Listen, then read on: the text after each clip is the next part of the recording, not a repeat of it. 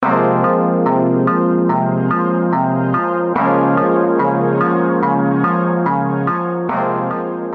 looks at me, she goes, "Oh my God, you gave that last speech." High fives me, hugs me, starts screaming about how awesome I was. And I'm sitting there being like, this is crazy. Literally just had one girl say that she hates my guts and another one said that she loves me.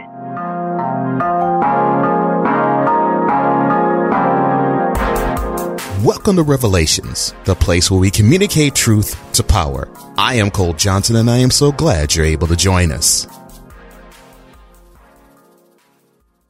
He is one of the most creative hustlers I have ever seen. He was born in the East Coast, but he took a little bit of that East Coast flavor out to the West Coast. And now he's jet-setting all over the world. Ladies and gentlemen, my next guest, the CEO of The Creative Hustler, and the power just leaks through the speakers when you listen to him, Stephen Pacanza. Stephen is his name, and this is his revelation.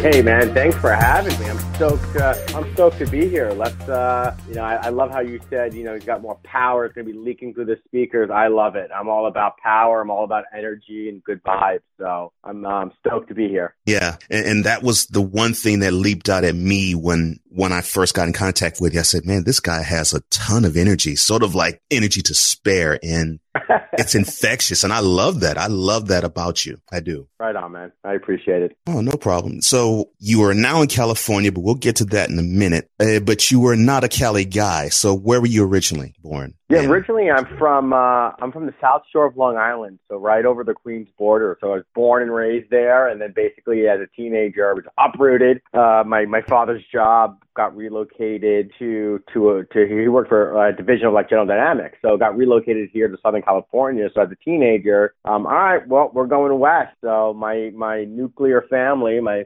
parents, my sister and I, we went to the farthest west that we can ever possibly imagine. So we went from Long Island all the way to San Diego, and sort of been here since, although, my traveling has taken me all around the world a couple times thus far. Well, not literally, but at heart, man, I'm a New Yorker. You could take the New Yorker out of New York, but you can never take the New York out of a New Yorker. And, it's that city is so infectious, and that city is, talk about energy, that city has more energy than I've ever, than I think any other place in the world. And so, being able to have lived and had my roots in New York and like Long Island, Queens, which is such a deep-rooted area, and then to come out here to San Diego where there aren't deep roots, I feel like I've gotten the best of both worlds. Kind of this bi-coastal perspective on life.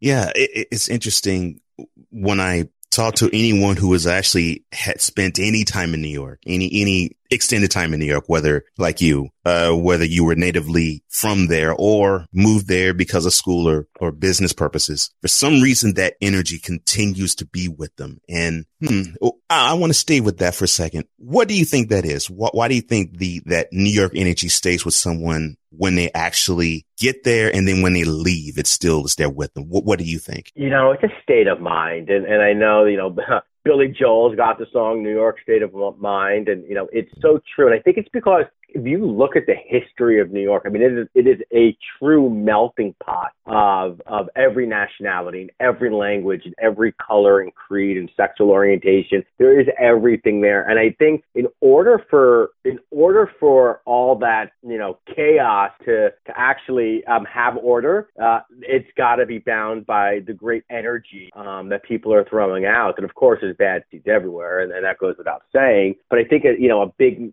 metropolis like New York that was so new, and with the discovery of America, and this kind of being the place where everyone kind of was like a magnet everyone came to. I think that is what makes New York as unique as it is that just that collective. I mean, we talk about this in the business world. Your collective intelligence, and sometimes you are the sum of all the parts that surround you. If you're with a company or if you're with a brand, you are the sum of all your parts. I think the same thing it rings true for that city and for other major metropolitan cities. You know, San Francisco might have a similar feeling, or a Munich in Germany might have a similar feeling. And I think it's just because of that collective intelligence and that collective energy that is so concentrated in one specific area. Mm-hmm. Yeah. And I think it lends to the thought process of people drawing energy from others. And you have a big collection of people. It seems to be that way. I'm from Houston, so not quite as huge as the New York area in terms of population, but yeah, I do get the understanding of that because I tasted a little bit of that living there. So I totally get that. Yeah. So when did you move to California? I was in the late 90s originally. I moved out to California. I actually graduated high school out here in San Diego, which was just wild. I mean, I came from a very small, for those who are not familiar with Long Island, Long Island is the suburbia of New York. And, it's very neighborhoody and it's very, blue collar. And I grew up in I grew up on an island, near the beach called Island Park. And, it didn't have a lot of people. I mean, in my little town, my little neighborhood, maybe 5,000 people, 4,000 people, but I was in the greater context of, millions of people within Long Island. So my school district, for example, we were tiny. I had 100 kids in like my 8th grade class or 7th grade class. And I come out here to San Diego and I'm in a school of like 1,500 just in my one class. And it's amazing for a New Yorker to say I was culture shocked because I had no idea what Tijuana was. I had no idea what like a Filipino was. And there's a lot of these races here in San Diego. And I was flabbergasted because all I knew was Italian, Jewish, or Irish because that's what I grew up with. And I had no idea there were these all these different, subsets and all these different like micro communities, and to come all of a sudden to be in a big school and to be the new kid, it was, it was a challenge and it was tough. But, as you said in the beginning, Cole, like I have this personality. I could talk to anyone. I'm very outgoing. And so, it was my first day of school. I was just talking to kids and I got in trouble. I got they were giving out demerits because I was talking in class, and I instantly made some friends, but it was a lot different because to me, at least, the caliber of people were very, it was a whole different vibe and a whole different like atmosphere. And so that was, I think, in my high school career, that was challenging. And I think, luckily for me, I discovered my love for music at that same time. And so, and that kind of ties into how I kind of created the Creative Hustler, years later, but it was based on like my love for the arts and my love for like these creative endeavors. And I think it really came about because I had this really drastic move across the country. And so I needed that outlet to kind of de-stress and, get my head aligned. Okay. Wow. That makes sense. Oh, let's stick on the theme of love of music for a sec. So I'll ask, what is your instrument of choice? Sure. By trade and whatnot, I'm a guitar player, but I'm very rhythmic in how I approach guitar playing. I also play drums and I can play bass, and I'm pretty musically inclined. But I mean, I've been a gigging musician for like the past 15 years or so, and there was a couple years in my life where I actually made my whole living just being an artist, being a musician, gigging out 3-4 nights a week, sometimes 5 nights a week with a couple jazz groups or some cover bands or whatnot. And that was a tough lifestyle. And but I to this day still carry my guitar with me, and that's my thing. That's my go-to for sure. All right. So which one do you like more? You said you're more rhythmic, and so you can actually be rhythmic playing guitar as well. So what do you like to do more? Play the guitar or play the drums? I like to play guitar, but if there's a drum kit laying around, I'm getting back on that drum kit as well. Just kind of getting in the fire. Funny, we were down, my wife and I, Melissa, my business partner, wife, life partner, co-host on the Creative Hustler, we were in this together. We were down in Mexico about a month and a half ago. A friend of mine lives down there, and we were at his friend's house, and in his living room, he had set up, he had beautiful guitars and keyboards and a drum kit, and I was like a kid in the candy store, and I was like, all right, we're going to have a jam session, and I started on guitar, and then I went to drums, and then I went to bass, and I went back to drums and back to guitar. I was like, I love this. Like, this is what I'm about. Like, it's just being able to jam and collaborate off each other. It's such a unique feeling, and it's such a great, it really, for me at least, it's able to settle my nerves and to, bring some sort of joy back into our life. As we get older, we sometimes abandon our hobbies. We abandon our passion because we have to make money and we have to do this and I have a mortgage payment and I have this, that's the other thing. And then, my biggest fear is, I get to the end, as I get into the twilight of my life and I've forgotten all my passions and I never lived my life with my passions. And I've seen it happen with family members, with, the older generation. They had all these great things that they were doing, but then society kicked them around and said, no, you have to make money. You're not allowed to have fun. You have to carry the world with a weight on your shoulders. And I'm just seeing that and like that scares me, man. And so like I'm making it a point to continue to play like a child. Like, as silly as it sounds, I think it's so powerful. I want to leverage my right brain and my left brain equally. And I think that by being able to engage in playtime, whether that's drawing, whether that's painting, whether that's playing guitar in my aspect, or just playing music, whatever that is, I think that's going to lead a better lifestyle throughout your whole life. Because I'm not working just for retirement. That age 65 is not what I'm going for. I'm going for today, tomorrow, and just to continuously live until the end. And then at that point, I'm done. It's great. I lived my whole life with no regret. Yeah. And that's a real key right there that you said, to be childlike in life. And that was a lesson that I had to learn, myself, because when I was in my 20s, I was thinking that I had to be serious all the time. I had to make money and to be a child, that part is over. And even now, to be a child, that part is over, no question. But what I learned is exactly what you said. The childlike zeal of life, I did not take with me. I didn't learn that lesson somehow, some way. And as I got older, I've learned, and I think that's why I think I draw to you. I learned that the key to life, the biggest key to life, is to still be childlike in your zeal of life, to learn new things, try new things, to open your mind to new possibilities. Right. And like you said, to not close yourself off from the passions that are in you, that were birthed within you. And that serves you so well, considering how life can throw all these things at you and these negativities that come at you almost like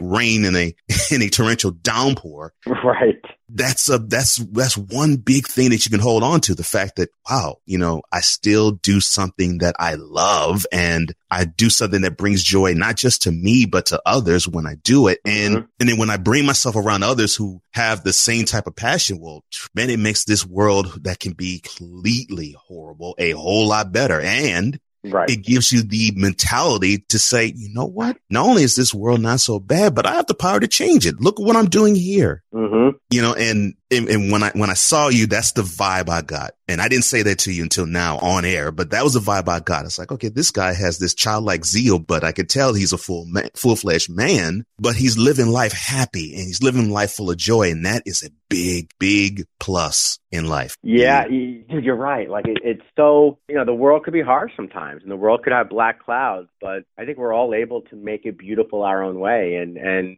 who are we not to do that? Like we weren't just, I love that quote, we weren't just put on this planet to work, 50 hours a week, pay your bills and die. You know what I mean? Like there's so much more. I look at a guy recently, this was last month, I saw Tony Bennett live, and it's always been, I'm a crooner. Obviously I'm an Italian from New York and I love all the old, the standards. I play jazz, all that stuff. So I got to see Tony Bennett live, last month, and the man is 91 years old and he sang every song with as much gusto as he did 50 years ago. It seemed like he was tight with his band. He was in the pocket. And I also follow him on social, and it's so awesome to see this guy, who obviously 91, not only is he touring and singing, but he still finds time to paint. He still finds time to enjoy like life's fruits that have been given to him. I think, that's like such I aspire to be 91 and be doing the same things where he's just having a good time. And it looks like, almost for him, the best is yet to come. And like, that's just an awesome outlook on life. And how many people do we know that are in their 20s, 30s, and 40s where you look at them, you're like, dude, did life pass you by already? Like, why did that happen? Like, where did it go? Like, you have so much more ahead of you. Oh, I'm gonna retire in 15 years. Like, who can think like that? Like, why is that, the light at the end of your tunnel? Like, the light at the end, screw that. The light is at your feet right now. You don't need to wait for the end of the tunnel. Do it now. Live for today, because you could step outside and get hit by a bus. We all can. And these things happen to people. And, with that mentality, like, why are you waiting for tomorrow? It's analysis paralysis. You're analyzing everything, you're thinking, and you're pushing it out until, Tomorrowland. And hey, man, tomorrow is not guaranteed for no one. Man, you're dropping some life nuggets right there. My gosh, man. I love it. And and when you talked about Tony Bennett, you're exactly right. Cause I have a grandmother who's 90, and I have often said to her, you are 90 going on 27, and your social life is much more active than mine. And I am many decades younger than she is, and it's definitely. And that's the exact feel I have. Good for her. Cause she is modeling for me that, wow, life isn't over when you get to be this age. Actually, life can be even greater and even better. And absolutely. And I love that. So yeah, I take the example of my grandmother, and I'm definitely going to take that. I'm definitely going to take the example of Tony Bennett that you just mentioned. I'm going to keep that with me because wow. Yeah, you're right. Why should the light at the end of the tunnel be in the future? It should be now. It should be now for you. Yeah. So you mentioned jazz, you mentioned music, and you mentioned Italian. So there it is. I got nothing else to mention. So how did all of those things play into the passion that you have now?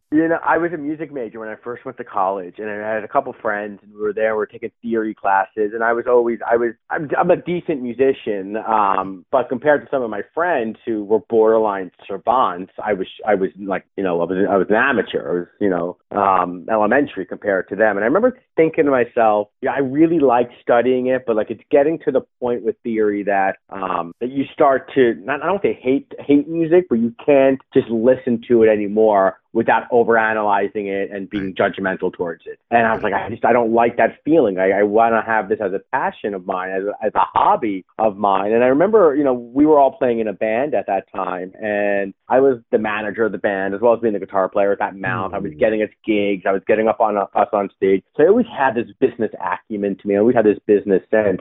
I remember just sitting there talking to my counselor, being like, what the hell am I doing?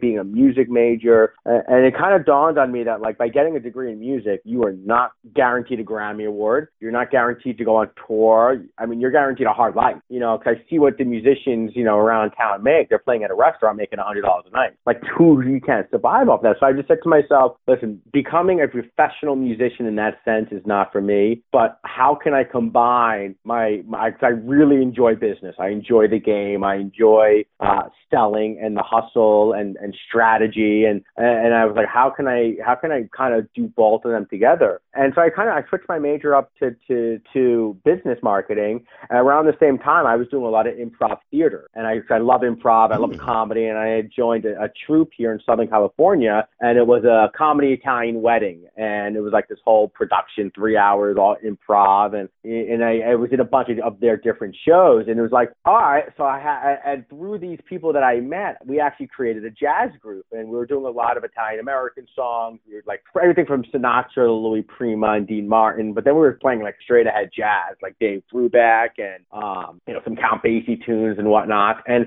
at that point, it all started to become a little clearer. Like, okay, like I have my creative side and I have my business side, and then the term impresario started to come up, and that's an Italian term that my mentor was telling me, like, this is what you are. You're the guy who just makes things happen. And you may not be the musician on the stage, but you're also not the guy on the soundboard. You're that middleman that is sort of his orchestrator role, this conductor role. And I really took that to heart. And so around 2008, 2009, I started my real first business with another guy. We started a marketing agency. I had a marketing degree. We were in it. We were doing some podcasting. We had clients. And for 5-6 years, we had a pretty cool little agency. We had an office in downtown San Diego. We had staff members. We had some great clients. We built, we had incubated a software that I actually a SaaS software that I still own and manage to this day. But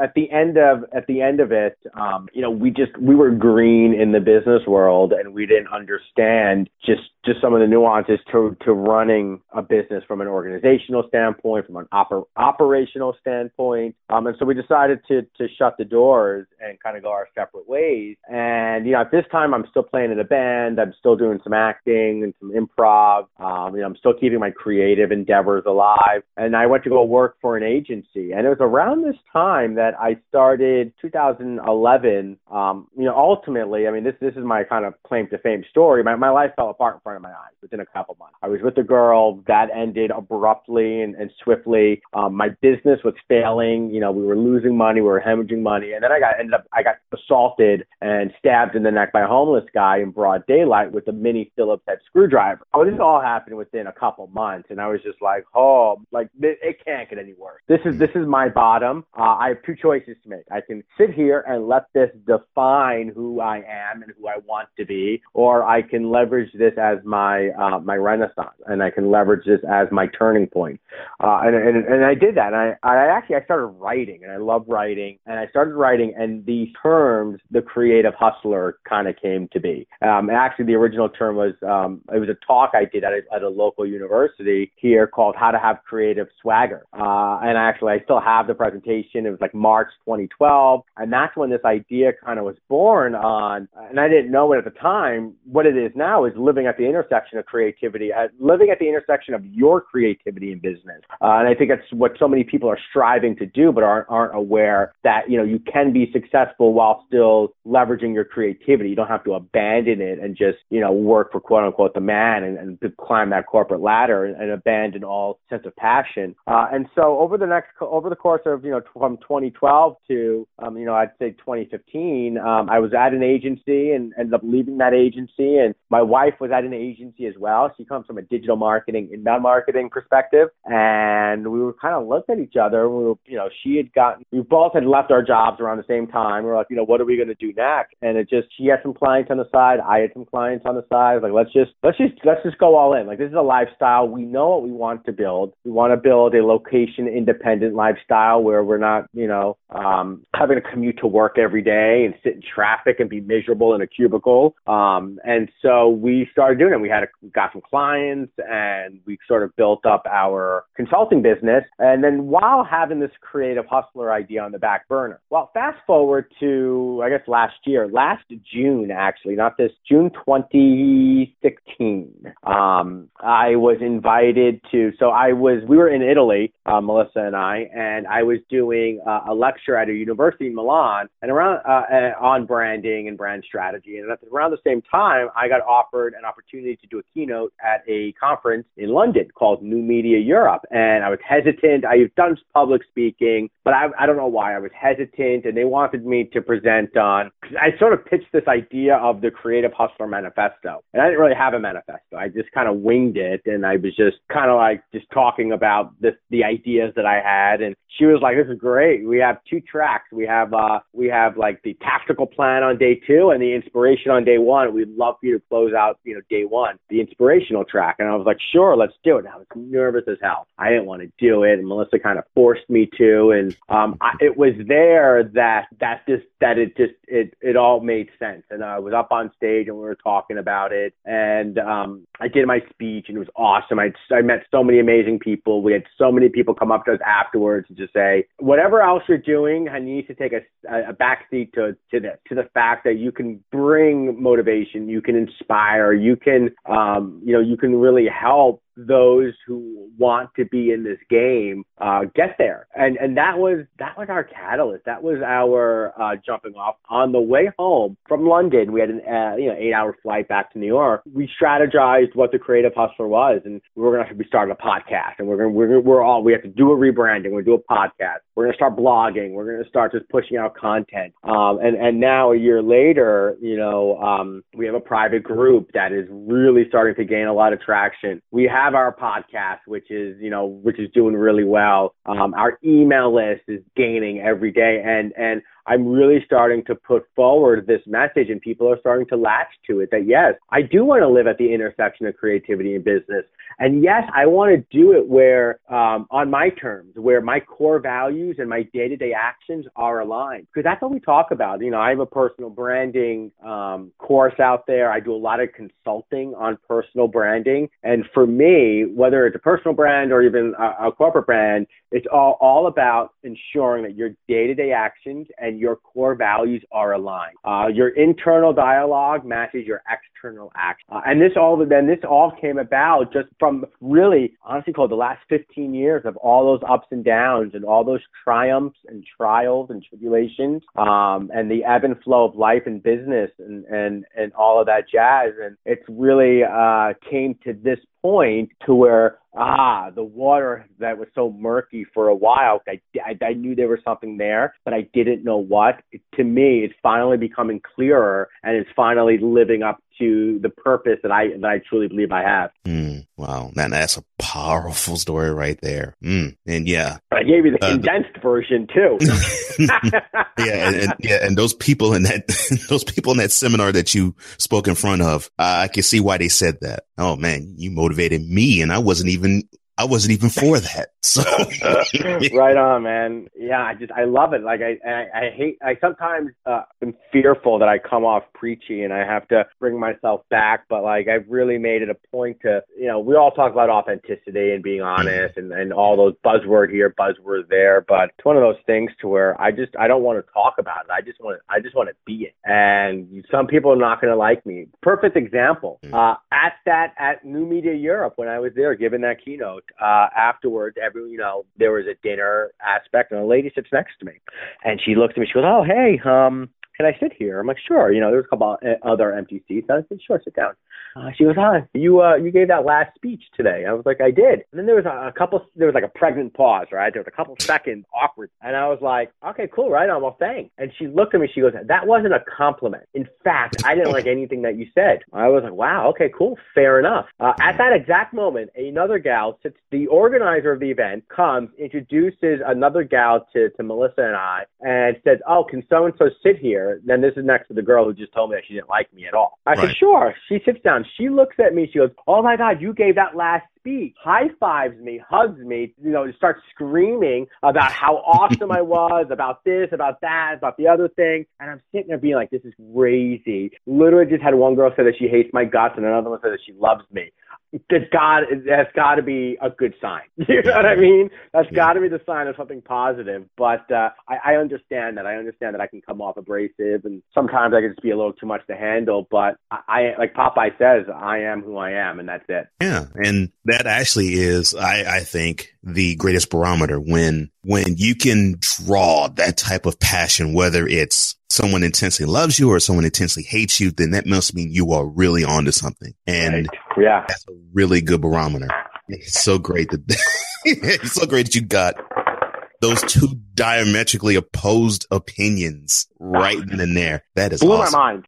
Afterwards, I was like, I mean, it impacted me so much that here we are, a year and a half later, and I'm still talking about that story, because to me, it's still, it's one of those, like you just said, one of those defining moments of, there it is. Like, I'm in this for real, and we're going to have haters, and we're going to have, and I think that goes for anyone doing their own thing. You're always going to have people the naysayers, and the people who don't want to see you succeed because their own ego is in the way. And it's unfortunate for them. That's how I look at it. It is unfortunate for them because you expose the fact that they aren't open enough to expand beyond what they limit themselves to understanding. And, you know, and you know what? That's okay. That's okay because, well, even though, look, we all entrepreneurs, even though we want our product to be embraced by everybody, that of course that would be the ideal.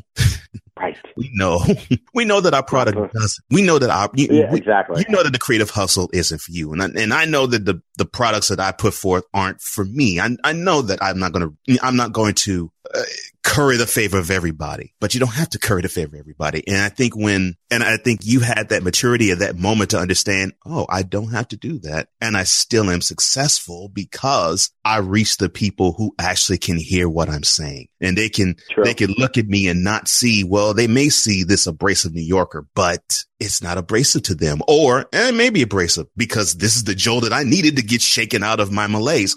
Hey, absolutely. Right. Gary Vaynerchuk's making a great name for himself doing that. You know what I mean? Yes, exactly. I mean, that's I'm about to say, you stole the thought out of my head. I was thinking Gary V, that is his lane all day. And he owns it. He owns his backyard, and that's all we can do. What is that book? I forget the author, but it's 1,000 True Fans. And basically saying, we don't need 1 million people to love us. To make an awesome living, we just need 1,000 people, and sometimes even less than that. And when you look at the amount of people in this world, 1,000 people, a couple hundred people to really believe what you're doing and what you believe in, that isn't difficult. And we don't need this giant number that everyone thinks, millions. No, you just need your backyard party to be full of people who love you. That's what matters. You don't need to throw a giant kegger. Just your backyard party. Right. Yeah. Just the concentrated few who love you, because guess what? That concentrated few that will love you will grow, and they'll be more passionate to spread what you're about, more so than if you somewhat catch the ear of someone who really could care less about what you are and what your brand is and who you are. Yeah, exactly. Totally, because even from a marketing perspective, you're building, by building up, your advocates, they're advocating for you. They are doing your marketing, and that is the best kind of marketing there is. Better than Facebook ads, better than PPC, better than anything else is peer-to-peer, and somebody going out on a limb and saying, no, you have to listen to this podcast or buy this product because you're going to believe that. We believe our peers more so than an advertisement. Right. No question about that. Oh, wow. All right. So you mentioned the creative hustle. I want to talk about what seemingly to me is a linchpin in your creative hustle. So tell me, how did you meet your wife, who you said off air actually is from Boston, which sports wise is really interesting?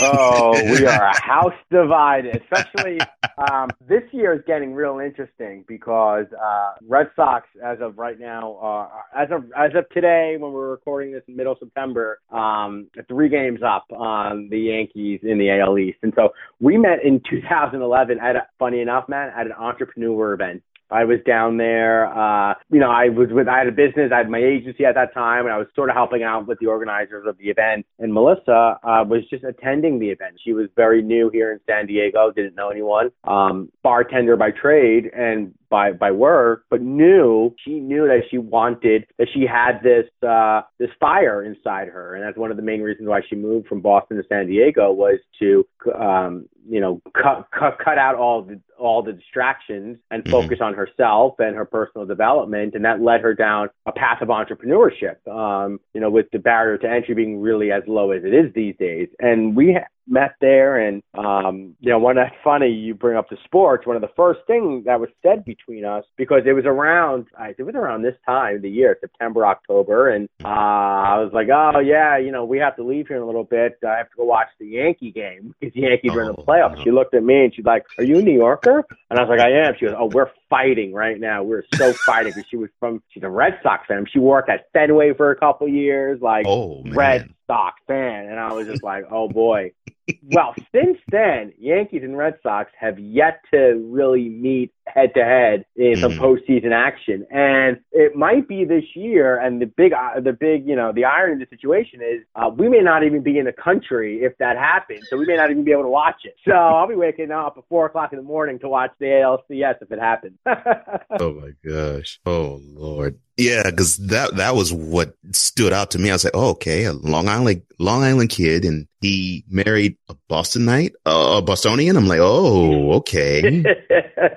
We are a house divided. Yeah. Just for baseball, I'll give, football. I'm not a big, my parents are from Italy, and I don't, not that I don't like American football, but like I just wasn't raised on it, and I'm not like a diehard Giants or Jets fan. So football, go Pats. When the Pats are on and she's all for it, I'm like, yeah, whatever. And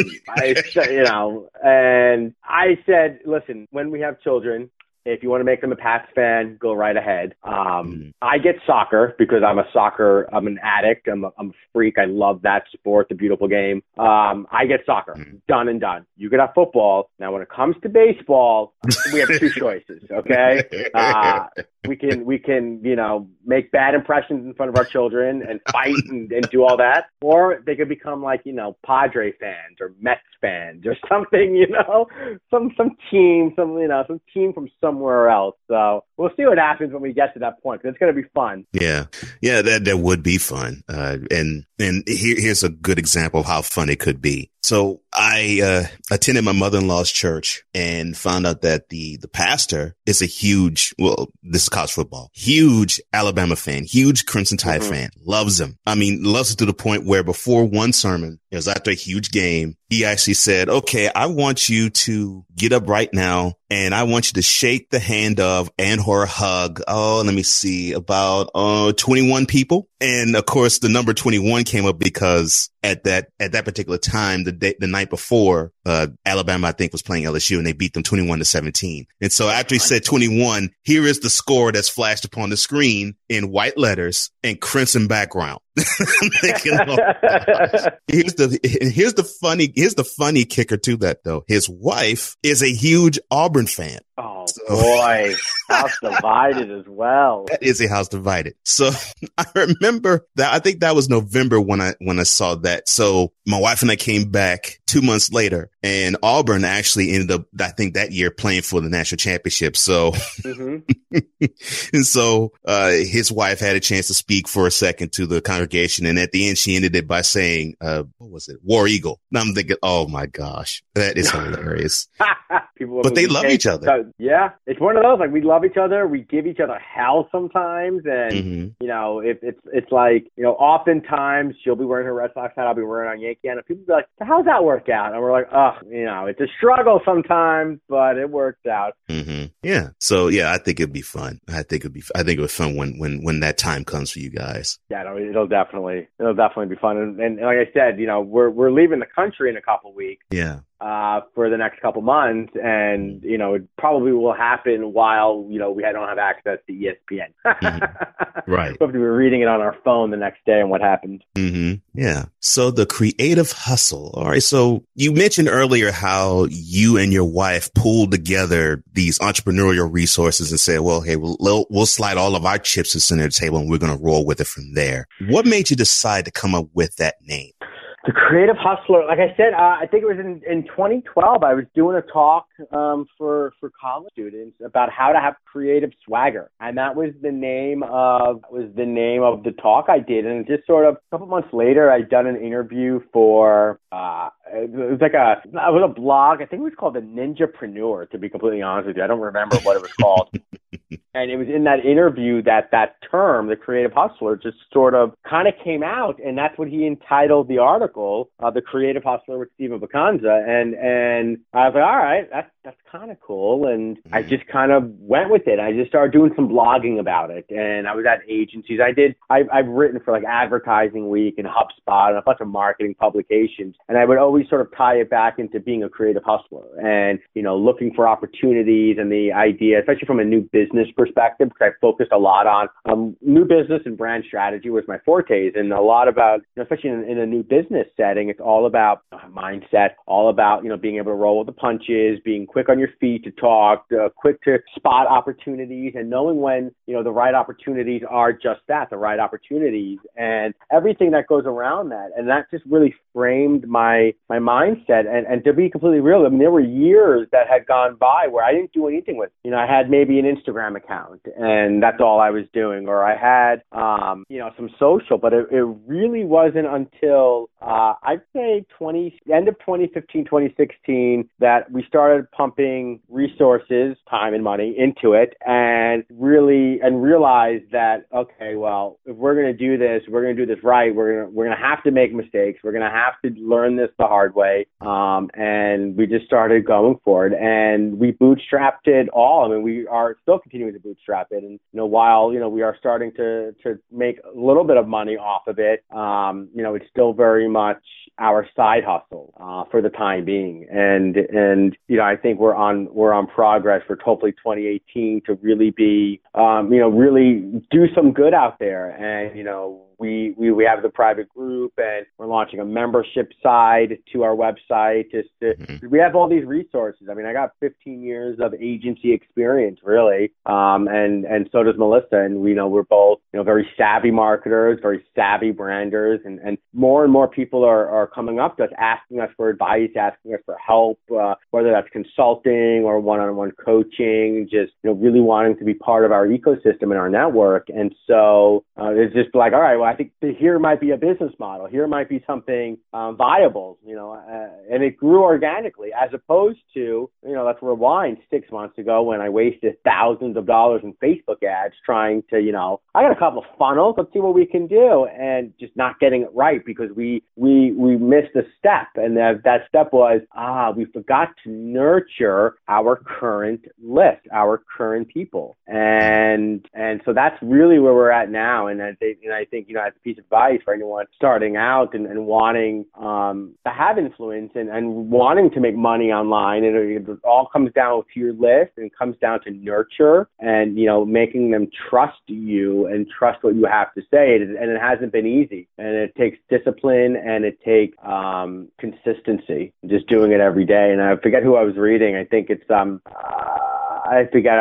one of these email lists I'm signed up with, and he was like, the thing that really catapulted his business was he decided he was going to email his list every day for a whole year, 365 days straight. He was going to email his list, and he goes, people are either going to think I'm crazy and they're going to delete me, but if they delete me and unsubscribe, good, because I don't want them on my list anyway. And he goes, and the craziest thing happened after a while. And if I skipped a day by accident, somebody would email me like, hey, I didn't get your email at 7:30 this morning, and the open rate started getting a lot higher, and the engagement rate starting to get a lot higher because there was that consistency and that discipline side of it. And I think really when growing a business, no matter what kind of business, I mean, those are valuable insights that you have to do. You have to be. There is no get rich quick scheme. The fly by night tactics that everyone is looking at and sees is not going to be a savior to your business. What's going to save your business is your process, is your people, and is the discipline to be consistent in everything that you do. That is what's going to really make you scalable and give you the longevity that we all are searching for in business, as opposed to, like I said, having your 5 minutes of fame because you know how to do Facebook ads today. Well, that's going to change tomorrow. Trust me. Zuckerberg's smart enough to change the algorithm so no one's getting crazy rich off of him. Just a little rich. I like that, just a little rich. and you hit the nail on the head. The fact that you have to be consistent in any business model. I agree with you. No matter what you do, consistency is the key because it gives the customer this trust feeling of a brand. For example, with Coca-Cola, when, they were going strong almost 100 years, and then they decided to have this harebrained idea to change the formula. And so they did that. And 6 months later, they were like, oh, forget that. and the crowd and their customer base that was drinking their stuff, they're like, no, we want the original taste. Right. So they brought the original taste. It's not broken. Why are you fixing it? Right. It ain't broken. Don't fix it. We want how it has been served to us. So serve it the way you always have. And they went back to it. They haven't changed it after that. It's that familiarity. And no matter what business what business it is, that customer wants to feel, this is my product. And they want to feel at home with it almost as much, if not more at times, and in different ways, definitely more than you do with yours. And you're right. You bring home that consistency. That is what makes customers loyal to your brand. And that is a very powerful lesson that you just said right there. Yeah, it's so powerful. And no matter what stage of your business you're in. Last week, I'm a mentor for SCORE. And so last week I did, SCORE is a part of the SBA, the Government Small Business Association. I did a webinar and I had 1,500 people on this webinar. And it was the biggest webinar I'd ever done. I mean, I was so flattered and humbled by it. And that's exactly what I was talking about. No matter what stage of your business and, whether you're just starting out or you've been in business for 15 years, we have to be consistent. We have to, especially, there's a lot of noise out there. There's a lot of gray, white noise going on because of the internet and social and everything. And those who have shiny, bright new object syndrome aren't going to last. But those who are strategic and have the wherewithal to understand that consistency is always going to reign supreme, we're going to be around. We're going to be around for a while because we understand, and we're in it for the right reasons. And that's something that I'm passionate about, and something that when I consult with businesses, it's a big part of it. And it's like, oh, it's so simple, but it really isn't. Like, it takes accountability, it takes the right strategy, it takes the right mindset, it takes all this other stuff to make that actually happen. And that's what, if nothing else from this interview that your listeners take away, I hope it's that. I hope it's that, being consistent, consistently, is the name of the game. And that's what's going to set us apart from others. Yeah. And speaking of setting yourself apart, look, do yourself a favor and go to thecreativehustler.com. You can see this is one of those brands that it definitely sets itself apart from everything else. And you have your hand in so many different things. I mean, you teach courses, you write blogs, you have a podcast. How do you find the time to actually create all this content and not be tired? I love creating the content, and it's only been recently that it's about the team. Like, without my team, which stretches from, we live in a global economy. It stretches from London to the Philippines to the Caribbean to Colorado. Without the team, the dream does not work, and that's what I attribute everything to. So it allows me to create content and continue to, be this quote unquote visionary. But it's an all hands on deck mentality that we have. Yeah. And it shows. It actually shows in what you're saying. I don't even have to look at your product. I have, though, but I don't even have to look at your product to know that you are a part of a really good team. And you definitely have a vision that is powerful and that is needed in this space. The fact that the name itself, the name of your business itself makes people understand, wow, so hustles don't have to be boring, doesn't have to be illegal, doesn't have to be immoral. It actually can be fun. It actually can be, it can be entertaining. It actually can feed me in ways outside of money. And of course with money too, but it can feed me in ways outside of money that makes me expand my horizons in life. And to have a vehicle like that, hats off to you. And I'm glad that you have that type of creativity to actually bring forth a platform where it gives permission to other people and other businesses. Oh, so I can be creative. I can open up my mind and I can find my way to get to other avenues to make myself better, make the world better, make everything around me better. Yeah, that's a beautiful tool. Yeah, no, you spoke it. You spoke the word very nicely right there. No, it is, man, and it's my duty to do this, and that's what I feel. We all have a purpose and a mission in life, and took me many years to figure out what mine was. But like, now that I think that I've actually figured it out, it's like a Rubik's cube, right? Now now the magic can really happen. I've lined everything up. So, but just like anything, oh man, it's a struggle, and there are many mornings where I just want to curl up into a ball and cry my eyes out. Yeah. I'd be lying to you if I told you that, that's not like a weekly occurrence. But at the same time, my light that's at my feet that I'm walking towards is extremely bright, and that's what it is. And honestly, the hell else am I going to do? You know what I mean? Like, this is it. This is what I'm here to do. I figured it out. Like, I'm not going to get a job. Like, I have to work like that. So, yeah, it's a lifestyle. And that's what we talk about with the Creative Hustle is, we want to build a lifestyle, and it's a lifestyle that's different for everyone. Everyone has their own version of what living at the intersection of creativity and business is. Creativity doesn't necessarily mean you're a designer, you're an artist, you're a musician. You could do tax and still be creative. You can, work even in a 9 to 5 and be an executive vice president, but still bring creativity and that act of playfulness back into the workplace. And, and to me, that's powerful because I think we're looking, so many people wear, I worked 85 hours this week as a badge of honor. To me, that's not a badge of honor. That's a badge of, for the sake of saying, it's a badge of stupidity. Like, wow, that sucks for you. Like, I don't want my time to dictate my money. It's my values should dictate my money. And it's a very much different mentality, when you start looking at it like that. But, society has given us for so long, these status quos that, no, you have to work a lot of hours. You got to do this and you got to do that. You got to go to college and, get a degree and become a doctor. Like, no, you don't. You don't have to do any of that. You can do what you want to do and still make a living and even more so make an impact. Mm-hmm. No question. I mean, what good is it if you're going to be a slave on this planet? I mean, if you were going to volunteer yourself to be one, what good are you? So yeah, I totally am with you on that.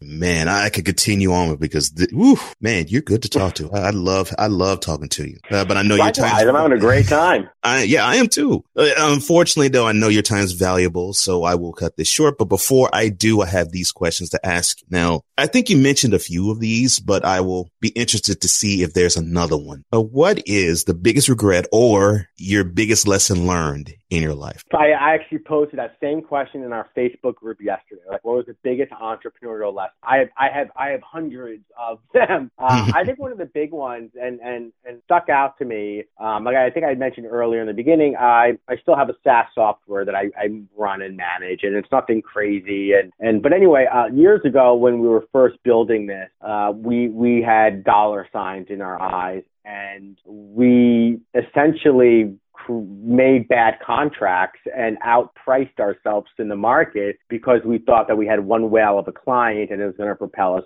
everywhere and get us to where we want to be. And ultimately, we entered into that partnership with Blinders. And that's a big regret of mine. And I sometimes think back to that, like what had happened if we actually listened to the advice other people had given us, or even taking this up further, what had happened if we actually seek real advice and actually put some of that seed money that we had gotten into setting up our systems and processes, and because we didn't know about it. And that ultimately was the demise of my first agency, was that we didn't have our systems and our processes set in place, and we were bleeding and hemorrhaging money left and right. And it was a big learning lesson for me because I had to get a job after that. Like I was a W-2 employee, getting a paycheck every 2 weeks. Luckily, I worked for a creative agency, which, doesn't suck. And, it was where my passion was. And I still love the agency world. And I'm still very much involved with agencies. But at the same time, I wasn't building my own dream anymore. I was building somebody else's dream. And it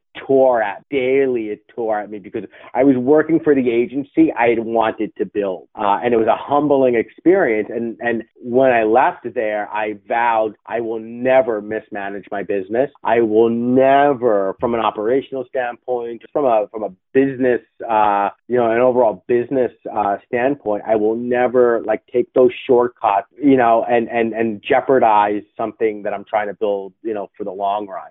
And to me, man, that was such an eye-awakening moment. Yeah, I don't know why I have this meme that I have seen when you said it. If you're not building your dream, you're busy building someone else's. And I, for a long time, felt ill. I mean, I literally felt ill in my stomach and didn't know why. I didn't know why I was feeling ill. And it took seeing that and understanding that, wow, okay, this is what I want to do in life. And now I understand why I have this pit in my stomach. And it just opened my eyes so wide. So yeah, I can see how those lessons can be vivid. Absolutely. It was when I was doing that speech in Europe, and I've used this a lot as like a platform. I say screw the ladder. Like that's a big thing to me. Like screw the ladder. I have access to the same hardware, same wood, the same nails. I can go to Home Depot and I can buy all that stuff, and I can build my own ladder. So why am I going to build somebody else's ladder when I have my own ladder to build? And it's that same mentality that you just said. You know, either you're making yourself money and you're building your own lifestyle, or you're funding somebody else. Yeah. And if you have that heart to be an entrepreneur, or you have that dream that you want to do, that it's not going to sit well with you until you start to build on your own. I mean, it just isn't. All right. So, agreed. Oh yeah. All right. So flipping the coin, what has been in a life thus far filled with accomplishments? What has been in your mind the greatest one? As we were just finishing up this previous conversation, I was thinking about how happy I was. Literally, as you were talking about that meme, I was like, how happy am I right now to be sitting literally in my apartment, doing what I love. And I think if I had one singular, like my biggest accomplishment is the fact that I'm still able to do this, and that like it hasn't, been taken away from me yet, and I didn't screw it up yet. And I think every day I wake up with that mentality of just gratefulness, that like I'm grateful that I still am able to do this, and there is no, there are so many opportunities out there that like, it just makes me happy. And maybe that's not like a direct answer to the question, but as an accomplishment that like years later, everything that I was talking about when I was in my 20s of what I'm going to do, I'm going to do this. I'm going to be this kind of person. This is what I want to be. 10 years later, 15 years later, I'm becoming that person. And to me, that's huge. Because growing up, man, I was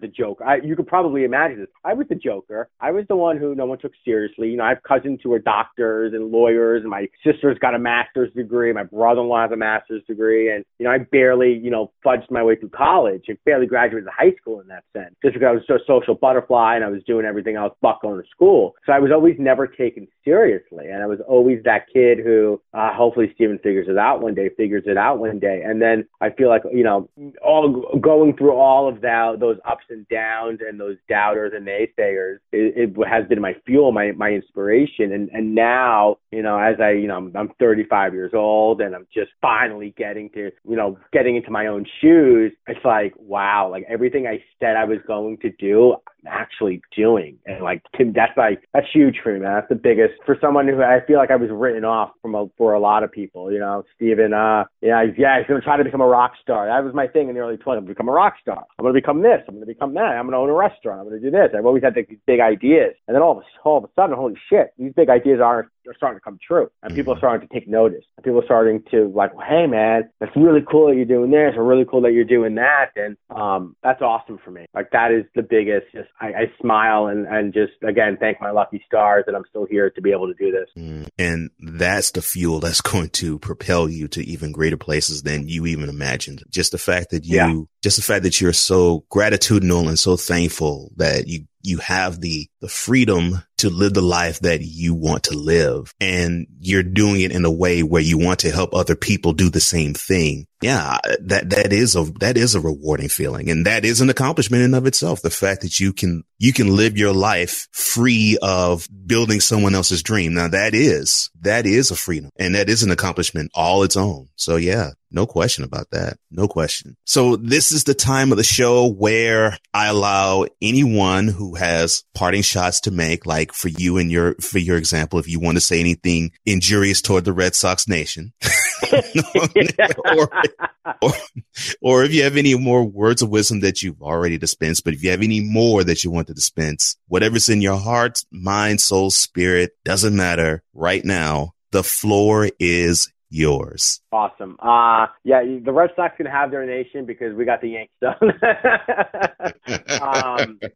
Guys, I'm all about connections, and I'm all about, being reciprocal. So reach out to me through the website, thecreativehustler.com. There's a contact form there, or reach out to me on social. I'm sure I'll be I'll throw all my social links on the show notes and everything. And just really, I'm here to help. So, and be a resource. And I don't want you to make the same mistakes I've made. So just reach out to me and let's start a conversation. That's really it. All right. Well, and also you heard him mention that he's going to be basically uprooting and touring Europe for a while. So, many blessings to you and your wife as you make your way through, and hopefully you all learn many lessons, enjoy your journey, and come back safely to wherever you decide to move. And I hope the journey really is enriched, full of enriched thoughts, successes, and journeys. I really hope the best for the both of you. Thanks, man. I had a blast on this podcast. So, you're awesome. Thanks for having me. No problem. Ladies and gentlemen, the co-CEO of The Creative Hustler and an all-around good guy, Stephen Bekenza, and a new friend of mine. So, Stephen, thank you so much. I appreciate your time. Thanks for having me, guys. We'll catch you on the other side.